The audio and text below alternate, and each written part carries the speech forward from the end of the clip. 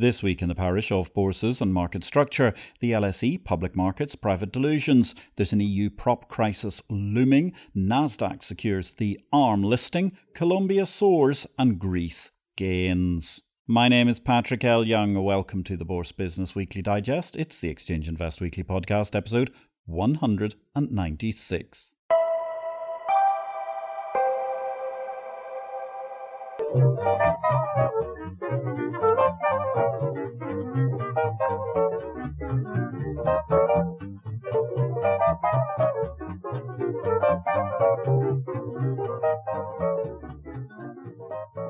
Good day, ladies and gentlemen. This is a very brief reduction of highlights amongst the key headlines from the week in market structure. All the analysis of the many events and happenings from the past 7 days can be found in Exchange Invest's daily subscriber newsletter, the unique guide to the Bourse business sent daily to your inbox. More details at exchangeinvest.com. This week, the LSE claims a world first for something that has already been happening in, for example, NASDAQ private markets for many years, while the scandal remains that LSE appears to have no coherent plan to grow its public markets.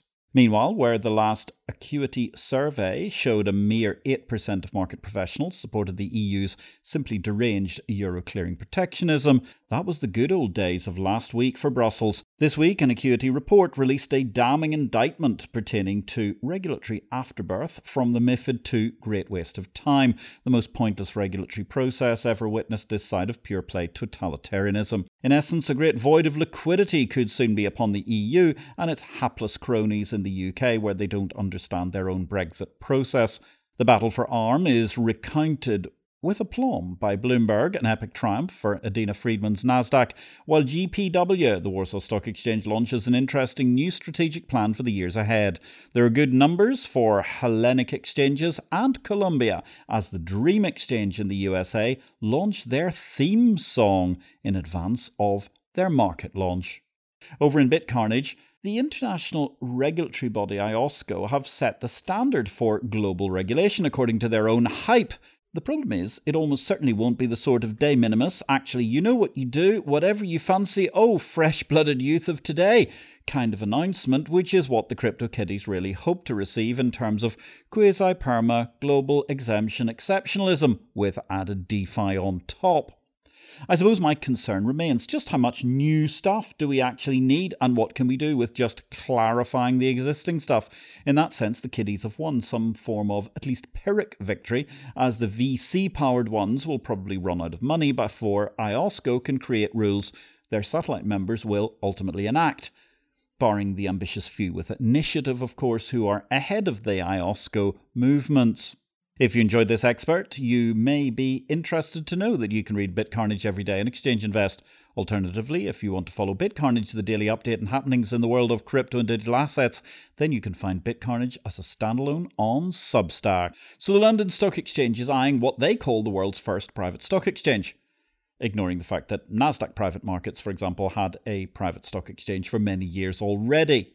There are key worries, of course, in the UK. The proportion of shares in publicly traded UK firms held by domestically based pension funds and insurance companies fell precipitously from 52% in 1993 to under 5% by 2020. That's in a fascinating report, Murder on the City Express, Who is Killing the London Stock Exchange's Equity Market, from the Harvard Law School Forum on Corporate Governance. It seems odd that the LSEG is so keen to run private markets when they've lost the plot on public ones. That's the sort of millennial delusion we'd expect to be reporting in BitCarnage, not mature legacy markets. Meanwhile, over at Acuity's Report Centre, a quarter of proprietary trading firms are considering giving up MiFID II licenses to avoid the regulatory burden. For those who love their standard deviations, well, Will Mitting's Acuity research is currently displaying some remarkably long tails away from the lived experience of EU regulators and bringing a harsh dose of reality. Oh, sorry, that's a silly term. Of course, reality in Brussels is what Brussels says it is. However, realpolitik, thanks to not being an English word, ought to hit harder in the heart of the sadly adrift Euro empire.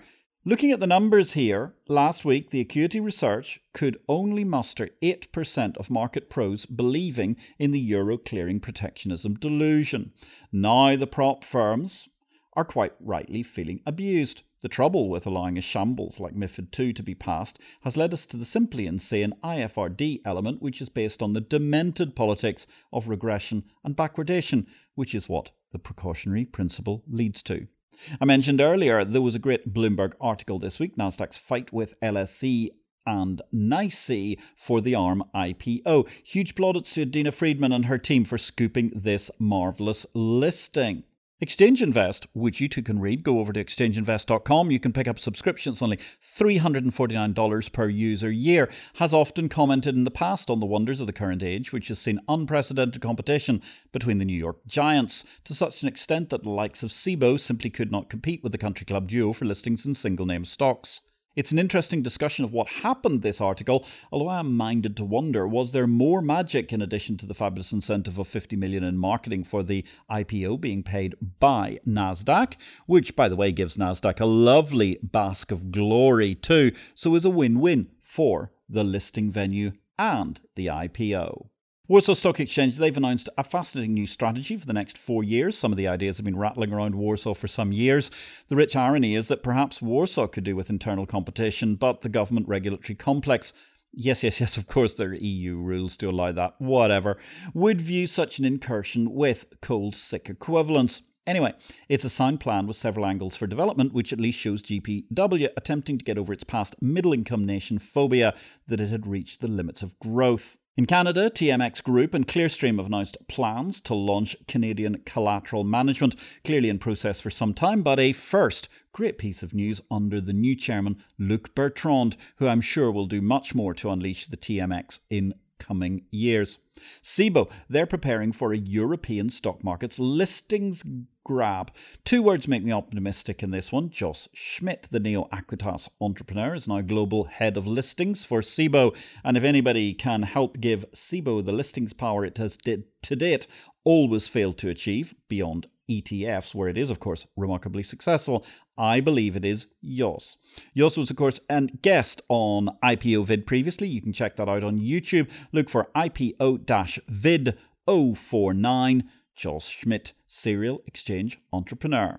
Incumbent listing venues will be a loser here, as, for example, Euronext might not lose a listing, but will see their capacity to lose listing fees somewhat constrained from SIBO's Amsterdam HQ EU venture. In the ongoing co-locations case in India, the National Stock Exchange, they've received a refund of 300 crore from SEBI. NSE getting back 36.25 million from SEBI, but they still have a sequestration down payment of 97.6 million held by the regulator. Over in China, CSRC, that's the national regulator, Vice Chairman Fang Xinghai, during a keynote speech at the 20th Shanghai Derivatives Market Forum, has been talking about opening international access to more Chinese ETD markets. Results this week, well, Athens, IEX of India and Colombia, as well as Tel Aviv, all reported. Best numbers probably came from Athens, showing remarkable growth there. Everybody else was either flat to a little bit under the weather, apart from Colombia, which saw a hefty profit leap as it sits on the cusp of its tripartite merger with the exchanges in Peru and Chile, which we're expecting to see taking place during the course of this year. New markets this week. The Nigerian bourse is planning a commodities growth in 7 African nations. That's AFEX, the commodity exchange, rather than the Nigerian exchange per se. They're looking to expand to Ivory Coast this year and Ghana in 2024 before setting up in Benin, Togo, Tanzania, Ethiopia and Zambia. There's also going to be a new agribusiness commodity exchange coming from SOAD. That's a multinational organisation across the state of the African diaspora. They're looking to create their commodity exchange as well. And then finally, extra news from Africa, the Zanzibar Stock Exchange is in the offing. Thanks for listening to Exchange Invest Weekly. We welcome your feedback. You can contact me directly, patrick@derivativesvision.com, with any comments. Meanwhile, if you enjoyed this show, we would welcome you giving us a thumbs up, or if you have time, a positive review will always be welcome wherever you find this podcast. Deal news this week, ASX, Australian Stock Exchange Group. They own approximately 43% of Yield Broker, which they will be selling in its entirety, given that Tradeweb are now taking over the business. ASX had there a 65 million Australian dollar position, and they're ultimately going to receive 55 million Australian dollars for their position today, even though they originally bought 49% and are now selling 43%. Not the greatest of returns on the capital account, but it somehow looks good compared to the whole chess debacle. If you're trying to understand the business of bourses going forward, the world of blockchain, cryptocurrency, and how that impacts the fintech world, then check out my most recent book, Victory or Death. Victory or Death is published by DV Books and is distributed by Ingram worldwide. Meanwhile, while you're waiting for your copy of Victory or Death to arrive in the post, don't forget to check out the IPO video live stream. It's all available, the back issues, via LinkedIn and YouTube if you search for IPO-vid, and the live shows are going to be up on Tuesdays, 6 p.m. London time, 1 o'clock New York time. This week we had an epic show, 108, with Gideon Hirchten, talking about markets for the next generation, and our next show is going to be 109 with Christopher Sturgis discussing AFM, Africa and commodities. Meanwhile, that gives me an opportunity to introduce our finance book of the week. This week's book was written by our IPO vid guest of number 73 was the episode in which he was our guest, James A. Falk. Financial Cold War, a view of Sino-US relations from the financial markets, is a fascinating read discussing many issues, including the inherent plausibility of a long-standing linkage to benefit both contemporary superpowers, China and the USA. You can catch that in all good bookstores and, of course, via Amazon and other online retailers. Product news this week, SGX Group in Singapore, they're launching depository receipts under a direct linkage with the Stock Exchange of Thailand. The Iran Energy Exchange, Iranex, they have launched their Green Power Board with renewable power plants available to sell their output. And GFMA has concerns about T+1 risk in the world of stock trading, where, of course, Forex is settled T+2.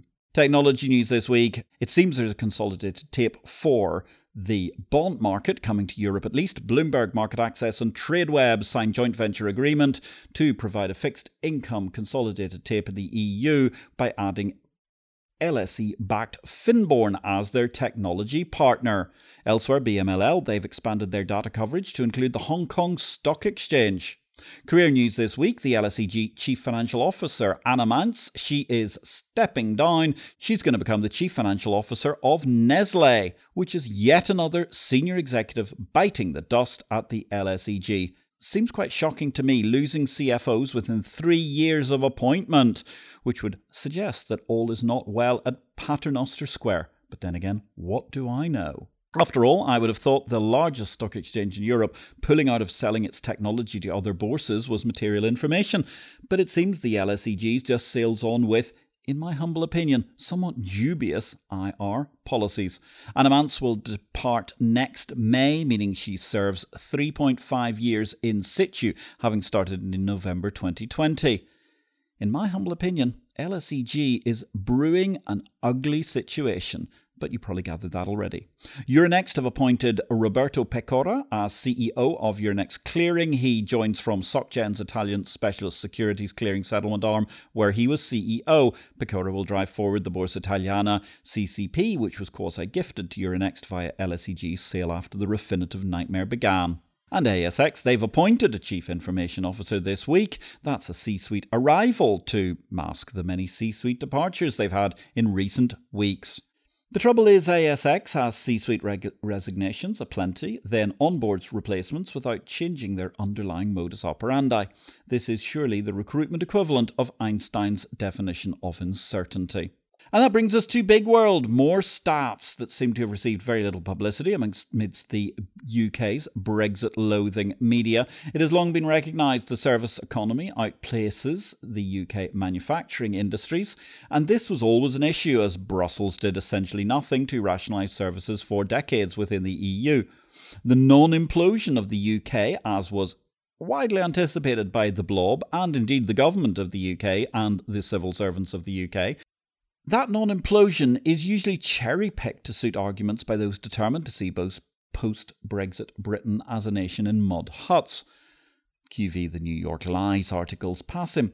But when it comes to service exports, the UK has enjoyed from 2016 to 2022 a remarkable real-time 17.7% growth, making it the G7's leader in services growth since Brexit and #despite Brexit. And on that mysterious and magnificent note, ladies and gentlemen, my name is Patrick L. Young, publisher of Exchange Invest. Come and subscribe via exchangeinvest.com if you want to be part of the exchange of information. And I wish you all a great week in blockchain, life and markets. If you've got a market to build, send us a message. We're happy to advise.